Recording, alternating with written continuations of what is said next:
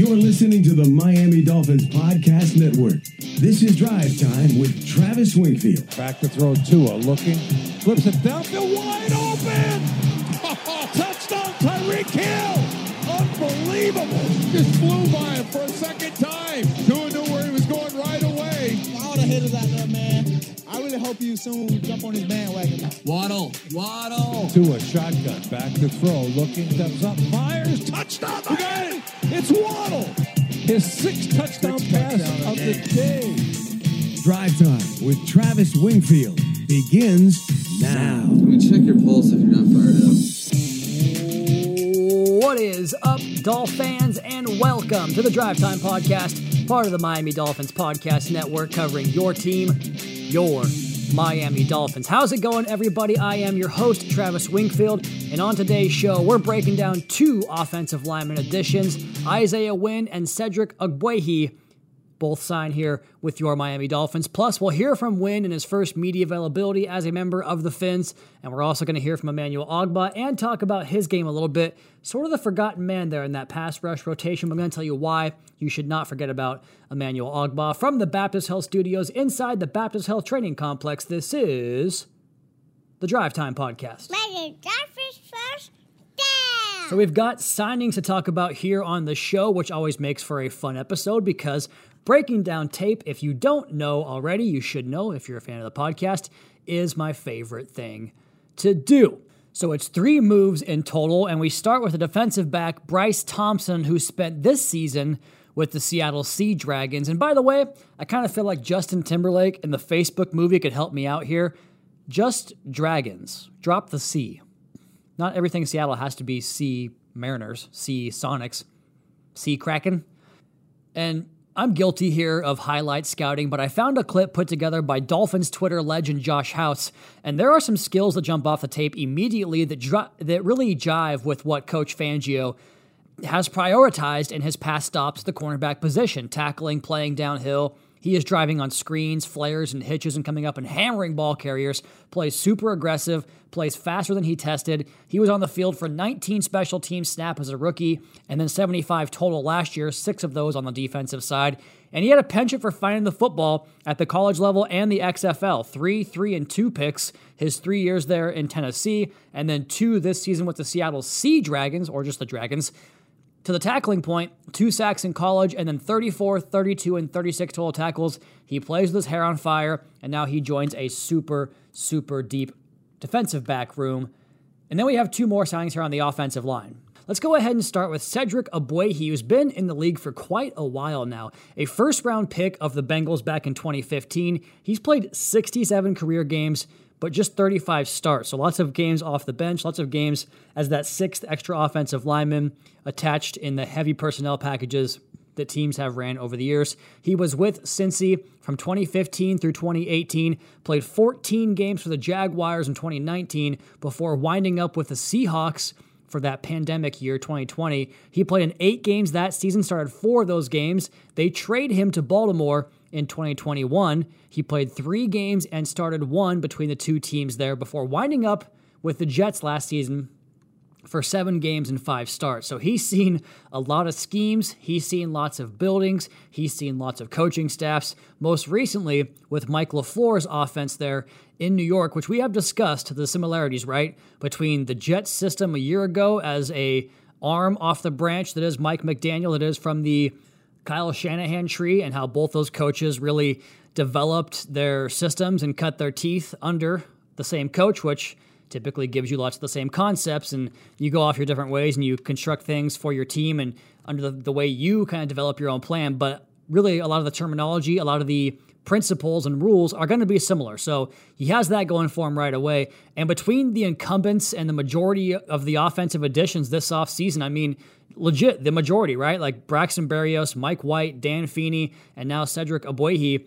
I mean, you haven't added a ton of players to the offense, but that is the majority of the guys coming from that Jets system, and a similar system here, not to mention what you had last year with the 49ers guys with, Trent Sherfield, River Craycraft. You found a way to basically build your offense this season with guys that it's not their first go-around in this system. And trust me, that's the continuity that develops off of that. It really rings true because I've asked everybody from Tua Tagovailoa, nice name drop, right? Mike McDaniel, not bad either. Ryan Fitzpatrick and Daniel Jeremiah, I've asked all of them. Greg Cosell, whoever you want to talk about, I've asked those people about second year in an offensive system, and they've all explained the value of how much more of that playbook you can open up when you can fast track your install that you had to do in the first spring program. Like Brett Coleman talked about how thick this playbook is, right? And how when you're going through installation, that's going to take up some time before you can get into the back pages, as it were. But when you start from level 4 or 5, whatever you want to call it, all of a sudden you can thumb through those pages and install more and have guys understand more wrinkles and adaptations and different, looks off of different formations from that same playbook. So back to Ogbuehi, you go back to his pre-draft profile, and Lance Zierlein from NFL.com wrote this: he should be a plus run blocker, especially on stretch plays. Now, he did also detail that Ogbuehi was more projection than production, and that wound up to be true because it just didn't click for him in really any of the stops that he went to in previous years. He had some good play and some good moments. There was a fun clip that Ben Fennell from CBS, check that, NFL Films, tweeted a video of him shutting down Von Miller last year in the game against the Buffalo Bills for a couple of snaps and providing that offense some protection in an offense where injuries were really the story of that Jets offensive line last year, and protecting quarterback play that was also shaky behind it. So for him to do a job on Von Miller and produce enough offense for the Jets to beat the Bills in that game, it speaks to what he can give you in a pinch, and maybe that is what you aspire for in a potential swing tackle, right? But you talk about the run blocking on stretch plays, like that's what I read and really bolded here in my profile.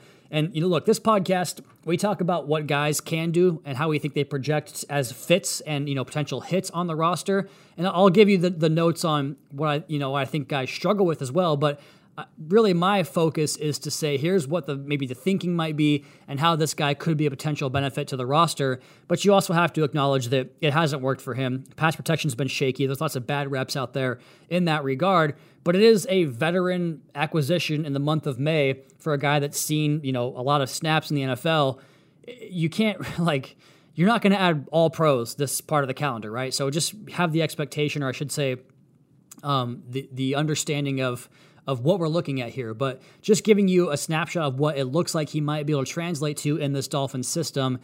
Maybe there's a chance that it clicks for him. And he's played 2,236 career snaps, and that's pretty much exclusively at right tackle. It is exclusively at the tackle position. He played one game for the Seahawks at left tackle back in 2020. But before that, the last time he played left tackle actually was an entire season in 2019 with the Jacksonville Jaguars. He's got the length and height to protect that edge, and it's going to be a pretty big juxtaposition to the guy we're going to talk about next in Isaiah Wynn. And I'm seeing Ogbuehi listed at 6'5", 308 via Pro Football Focus. Who knows what he actually is right now. We'll probably get that updated when we have him to the roster here sometime this week. But his last year as a full-time, long-time starter, like the entire year, was 2017 with the Bengals. So he played a lot with the Jets last year, decent chunk with the Seahawks in 2020. Just hasn't really had that 16, 17 game season where you can point to and say that was the year that he really showed you what he's capable of. He's 31 years old at this point of his career. Like I said, seen lots of the league. He's seen lots of coaches and different systems, and he has a chance to come in here and compete because all of a sudden today, that right tackle position has a lot more than it had yesterday, and we'll get to that here in a second. But just recapping what the line looks like right now, this to me, by far the position group or the battle that I'm going to be watching for the most in terms of training camp competitions, because you just have tons of guys in position to make a push for playing time, guys that have played in the league and performed at high levels at times. Maybe not sustained, consistent high levels. We're not talking about, adding a player here that you expect to make a Pro Bowl, but guys that maybe it's a system fit for. Maybe it's that competition does bring out the best in them. It's not the worst way to go about it. And, Chris Greer talked all off season, and I saw the tweets. I saw the social engagement about it. Everyone's mad that we're not adding people to the roster. Well, here you go. Here's two guys with Cedric Ogbuehi and Isaiah Wynn. Now, again, the caliber, that's up for debate, but you cannot say there was not competition added to that right tackle position heading into training camp. And last year, Mike McDaniel had mentioned that Teron Armstead at the league meetings was a left tackle. No question about that. Obviously, a future Hall of Fame level player that Armstead is. That makes perfect sense that he's set in stone. They've talked this year about how much they like Rob Hunt at right guard and are not really that interested in moving him to right tackle because he's shown you that he has Pro Bowl level capability at that guard position. And then after the way Connor Williams played in the pivot last year, I think it's pretty safe to project that's your planned left tackle, center, and right guard. But then the other two spots and the depth you need to get through an NFL season, most teams require 8 linemen to be able to play in a given year. So when teams talk about, our front 5 is great, that's good, but plan on losing a couple of those guys for, stretches of play. You're going to have to plug in 6, 7, maybe even the 8th player off the bench at various points. It's just difficult to maintain the same 5 all year, and not to mention even like 6 or 7 guys. Like usually you shuffle through offensive linemen. So now you've got former first-round picks, Austin Jackson, Isaiah Wynn, and Cedric Ogbuehi. And you're going to say, Travis, that's a list of guys that didn't work out for them. Yeah, so far it hasn't, but I go back to what Daniel Jeremiah and Bucky Brooks have said on the Move the Sticks podcast for years. First-round picks, they have a long shelf life because the talent is there, and you just hope that at one point you can plug a guy in and it clicks for him. Like, what if there's a Geno Smith here among this group? Like, what if there is? You never know. And could it be better? Sure. Could the offensive line have, more all-pros across it? Sure. But you're not going to have a roster in the NFL that has all pros at every spot. And we've already heard that Mike McDaniel talk about this, right? Like, the idea was to put skill players and explosive playmakers around Tua Tagovailoa because he gets the ball out faster than any other quarterback in the NFL. Sans, like, I think it was Tom Brady had a quicker time to throw last year. Like, there was only a couple quarterbacks with a faster time to throw, and he had the furthest downfield depth of target on average. So we're getting the ball pushed downfield the furthest with the quickest time to throw. Half the time you don't need an offensive line. Like, yeah, you got to stand in front of him and create that wall for 2 seconds, but 2 seconds is not enough time for a counter move. Just stand in front of a guy, and that's going to work. So you can do that for, your rhythm offense, for your on-schedule offense. When you have to protect longer, it's when you fall behind schedule, you get in third and long, and that might be an issue. Was it last year? No, it was the best third and long offense in the NFL when Tua was healthy. So I just look at this argument about what the offensive line needs, and I tend to side more, surprise, surprise, with what Mike McDaniel said. So I'm thinking about how that all pairs together, and I put that video on Twitter of Tua in the Packers game, throwing that 84-yard touchdown to Jalen Waddle. If you didn't see the breakdown I put on Twitter, I talked about how much Tua processes information in a short period of time with the anticipation and location of that throw. And to me, that clip that I put on there talking about reading the leverage of the perimeter corner, of the field side corner, the leverage of that post safety who's flat-footed, the hook defenders not having the speed to contend with Waddle, even though they're outflanking him by 5 yards, and Tua turning his back to the defense with play action with a numbers disadvantage to the backside, 3-2, meaning you're hot. Ball's going to come out now. So he adapts to a fadeaway throw to buy that extra half second. And even with the arm, dropped arm angle, not having his feet set, delivering that football, it puts you in a position where one bad angle, which the Packers took on that play, takes Waddle out the gate, and then it's night time, dirt nap time, 84 yards, showing the taillights, look at the 1-7, and then you get to watch him do the Waddle in the end zone behind you. That's what this team is built to do. And so I look at the offensive line with those guys, those first-round picks. You got another second-rounder with Liam Eichenberg, who was the 42nd pick in the draft a couple of years ago.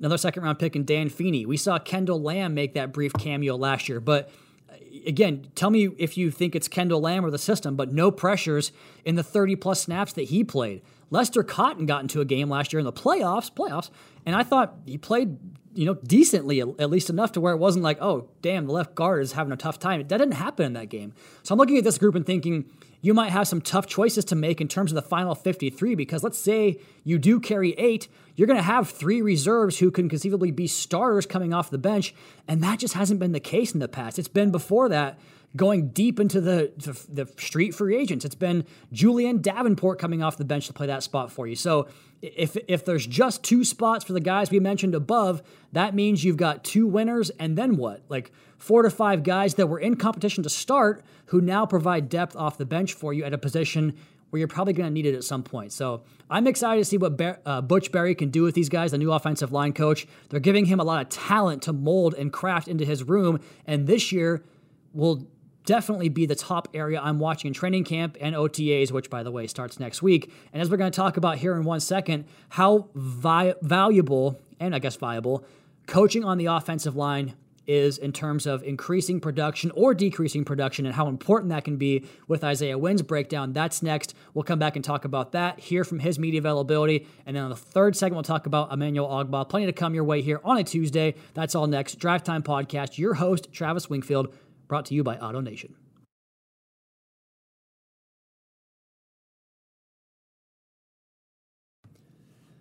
So another addition across the offensive line here in the month of May.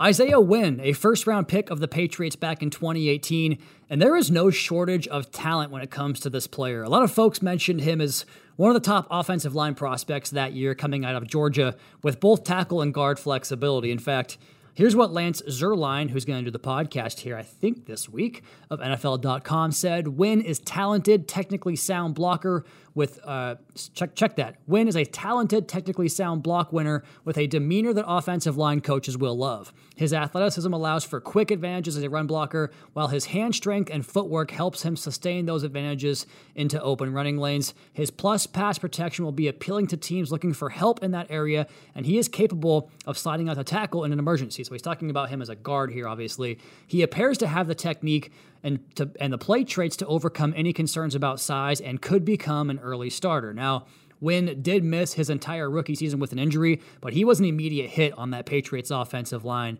I remember writing my first ever game preview as a member of the Miami Dolphins staff here for that 2020 Week 1 game and highlighting that Wynn was the anchor of the strength of their football team, the offensive line. They built a power gap run scheme around Damian Harris behind the line of he and Trent Brown and David Andrews and Michael Onwenu after Joe Thuney went to Kansas City in free agency. So that year, 2019 for Wynn, 333 pass blocking snaps, 14 QB pressures. That's a pass block efficiency of 95. Pretty damn good for the tackle position. And then 2020, it was 94.7 with 16 pressures on 337 pass blocking snaps. He played a lot more the following season with 518 snaps, and once again in the 94 range, 94.1, 28 pressures. That's on 518 snaps. This last year was off to a good start. In fact, he had his best PFF grade of his career in the Week 1 game against us at right tackle. No pressures allowed in that game. He did play the next 8 weeks at the right tackle position before moving to left guard against Indy in Week 9,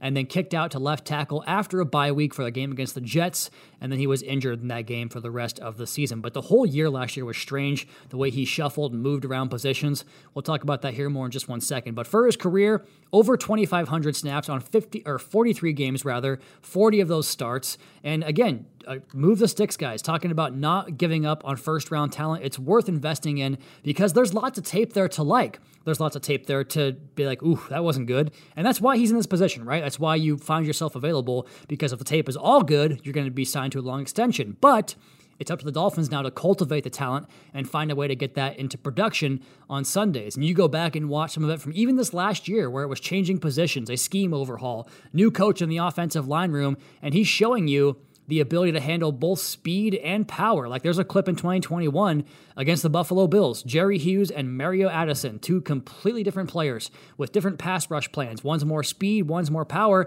and he has those different shots in his bag, his cut, his fade, his power draw. I'm playing a lot of golf lately, but he has that capability. Now, is he like me and he's going to hit 3 good ones in a row and then have 2 blow-up holes? Maybe he will, but you have it in the bag. A good scramble partner, perhaps. Now, we are in this position now where you have a battle between the right tackle position between Wynn and Austin Jackson and Cedric Ogbuehi, I suppose, as well, and a left guard battle between, Liam, Rob Jones, and Dan Feeney. Plus, there's a viable left tackle on the roster not named Teron Armstead. I don't think I could say that 2 days ago.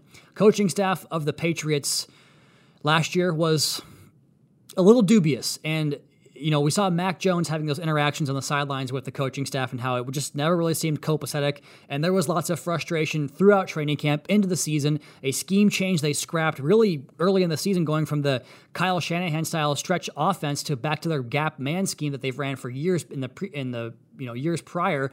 And this guy was really good when Dante Scarnecchia was the offensive line coach. His first 2 years there played under Scarnecchia, and he looked like the next left tackle of the Patriots to be great. They found those guys time and time again, and he looked like the next one. But then they promote a quality control coach to offensive line coach for 2020 and 2021, and he was good in 2020, maybe slipped a bit in 2021, but then last year, You get a staff that looks like a Happy Madison production, and then the coaching staff is made up of Rob Schneiders and a, did you just make a joke, Bobby? That guy. And what did we see all year but, disconnect between the coaches and players and, nothing short of a mutiny there in terms of the offensive coaching staff. There wasn't even a offensive line coach listed on their lineup. And if Wynn isn't, some diehard grinder, he was probably at the forefront of a little bit of that, and not a great look. But I'm not sure I'd blame a player for checking out when there's Adam Sandler style coaching on the sidelines. They would pull him out of games when, like in 3rd and 5, take him off the field. That's not a good way to get into a rhythm. Now, what I think about the fit here is that we ran more duo last year than anything else in terms of run scheme, and the key to duo is the front side getting vertical to climb and attach to the Mike linebacker. And that's what he does. Now, there are times where he's late off the snap, but he's clearly got the best first step on the New England offensive line. And if you can get him into Tua's cadence, into that rhythm, and get off the football first, there's lots to work with there, man. I'm excited about this signing. I think it has a chance to be our right tackle this season. We'll find out. Let's go ahead and hear from him now in his media availability, which began on Tuesday afternoon. And I apologize for this audio. I'm not sure why it sounds the way it does, but it does. And the first question here for Isaiah, who, by the way, was super likable, talked about how he's a big reader. He told me about a book that he read about a guy who fell asleep at the wheel and his car careened off a cliff and he survived and it changed his life for the better. Just really interesting dude, super easygoing, and was really nice to all of us. Let's go ahead and start here with my question for Isaiah about why the Dolphins? Definitely the coaching staff and the players, man. They're definitely building something special. So, who wouldn't want to be a part of it? So, and then get the opportunity to come home. That was a no-brainer for me, no doubt. And of course, it's a good opportunity to ask him, what are you looking at when you see this Dolphins pass rush on the other side of you? You play this team 2 times a year for the last 4 years. What do they got cooking over there? Their speed. These guys move, and they're all strong. So it's definitely something I look forward to be able to go against them in practice and, hone in on my skills and get better. Really like this followed up here from Joe Shad about the question I had for Isaiah about the book. And he was asked, where are you at in your story? What chapter are we on in your story of your career here? Man, this is a whole new chapter, man. That thing just started getting written, so y'all got to stay tuned, man. Y'all got to stay tuned. So it's a whole new chapter, dog, and I'm very excited about it. So stay tuned. Stay tuned to the Win with Win book, man, the Win with Win story. If you guys want to find that entire media availability, go ahead and check out the team YouTube channel. Let's go ahead and take our last break right there and come back on the other side and hear from Emmanuel Ogbuehi. That's the next Drive Time podcast. Your host, Travis Wingfield, brought to you by Auto Nation. So we hear from Isaiah Wynn there. We're going to hear from Emmanuel Ogbuehi in just a moment. But before we do that, I just want to go back to his last fully healthy season and appreciate what Ogbuehi has done on the field across the street here in recent years. I know that when players get hurt, it can be easy to forget about their production and forget about them in general, but I think Emmanuel is definitely worth noting here because this man recorded 127 quarterback pressures over 2 seasons here with Miami. That includes 45 QB hits and 18 sacks. He also added 56 run stops. Those are tackles within a certain percentage of the yards to gain on a given snap. All of those stats are top 12 among all DN/outside linebackers, edge defenders, right? Over that 2-year span. Don't forget about that. Just before we go to his media, I want to run this clip from the Fish Tank episode that Emmanuel Ogbuehi did a couple weeks back. Here he is talking about how excited he is for the upcoming season. Yeah. All right, let's talk some football. Let's talk a little football, right? So Seth and I are talking about the roster and everything is starting to come together. We got a healthy Emmanuel Ogbuehi back. We got a young Jalen Phillips. We got Chubb. We got Van Ginkel. We're actually, as fans, we're playing like fantasy football with, and just imagine how incredible it is. You got Vic Fangio's, his defensive scheme. Is it hard for you guys not to get excited about the possibilities, what you guys can do up front right now? We just got to worry about the now. So that's what Mike says all the time. Worry about the now. Took that deep breath. I know. We get focused here. I'm like, Just like y'all see, we see it too. I'm telling you. But yeah, we're definitely excited about it. But yeah, like Mike always says, like focus on the now, attack the now. Right now we're OTA, phase 1 right now. We got to attack that. And having Vic is having a new system. I got to learn that as well. So right now we're in the learning phase of it. So you hear Emmanuel talking there about football. He covered that, of course, in the media availability today as well. But he also kind of followed up on the stuff there regarding his trip to Africa, but I want to direct you back to the Fish Tank podcast for more on that because those guys got some really good stuff with Emmanuel Ogbah in that interview. I went ahead and asked Emmanuel about his camp that he has coming up here in July and why it's so important for him to have a camp for younger players to come out and kind of, I guess, adopt a role model in a person like Emmanuel. Here he is talking about his football camp for the youth coming up this July. Oh, yeah, I'm excited. I have it every year. I'm excited about it.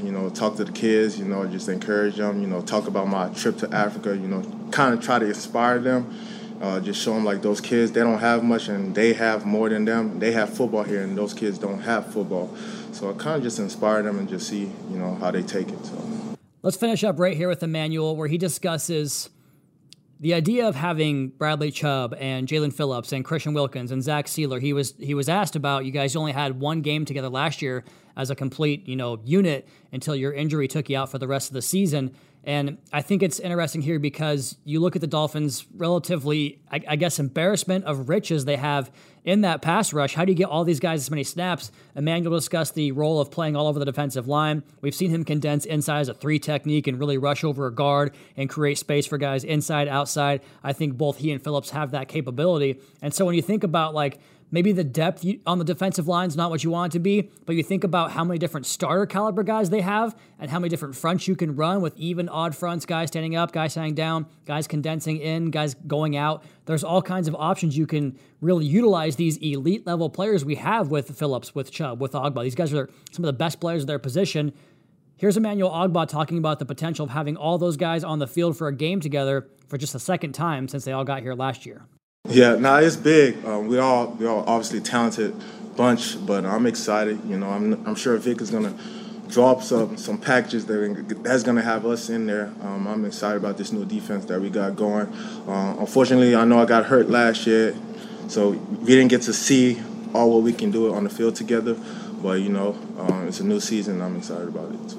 All right, so there you go. Emmanuel Ogbah, Isaiah Wynn. We broke down the tape. We talked about Bryce Thompson. Lots of good stuff for you here on this podcast, at least I feel. We're going to go ahead and get out of here now, though. I did tell you guys we were going to have the Emory Hunt podcast for y'all today. That has been bumped. That'll be the next episode we do, I promise. Thursday, keep an eye for that. We also have Shane Beamer from South Carolina, the head coach there, talking about Cam Smith. We've got plenty more content like that coming your way here. Fun times ahead on Drive Time. We have kind of taken a little bit of a new approach here. I'm excited about what we're going to do content-wise coming up this season. So keep it locked. Go ahead and tell a friend about the podcast. Maybe they were sour from previous episodes. I don't know what the case may be. But I'm telling you guys, we're coming back better, bigger and better than ever this year. Tell your friends, tell your family, spread the word, get us out there, and put us right back in that top 100 where this podcast belongs. In the meantime, you all please be sure to subscribe to the podcast on Apple Podcasts. Leave us a rating, leave us a review. Follow me on Twitter at Wingfield NFL. Follow the team at Miami Dolphins. Check out the Fish Tank podcast that we tease there. Seth and Juice do a great job all the time with that stuff.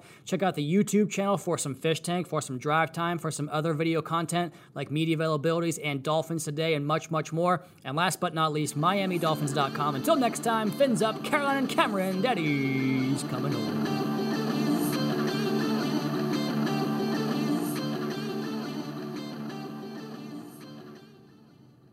Now, what?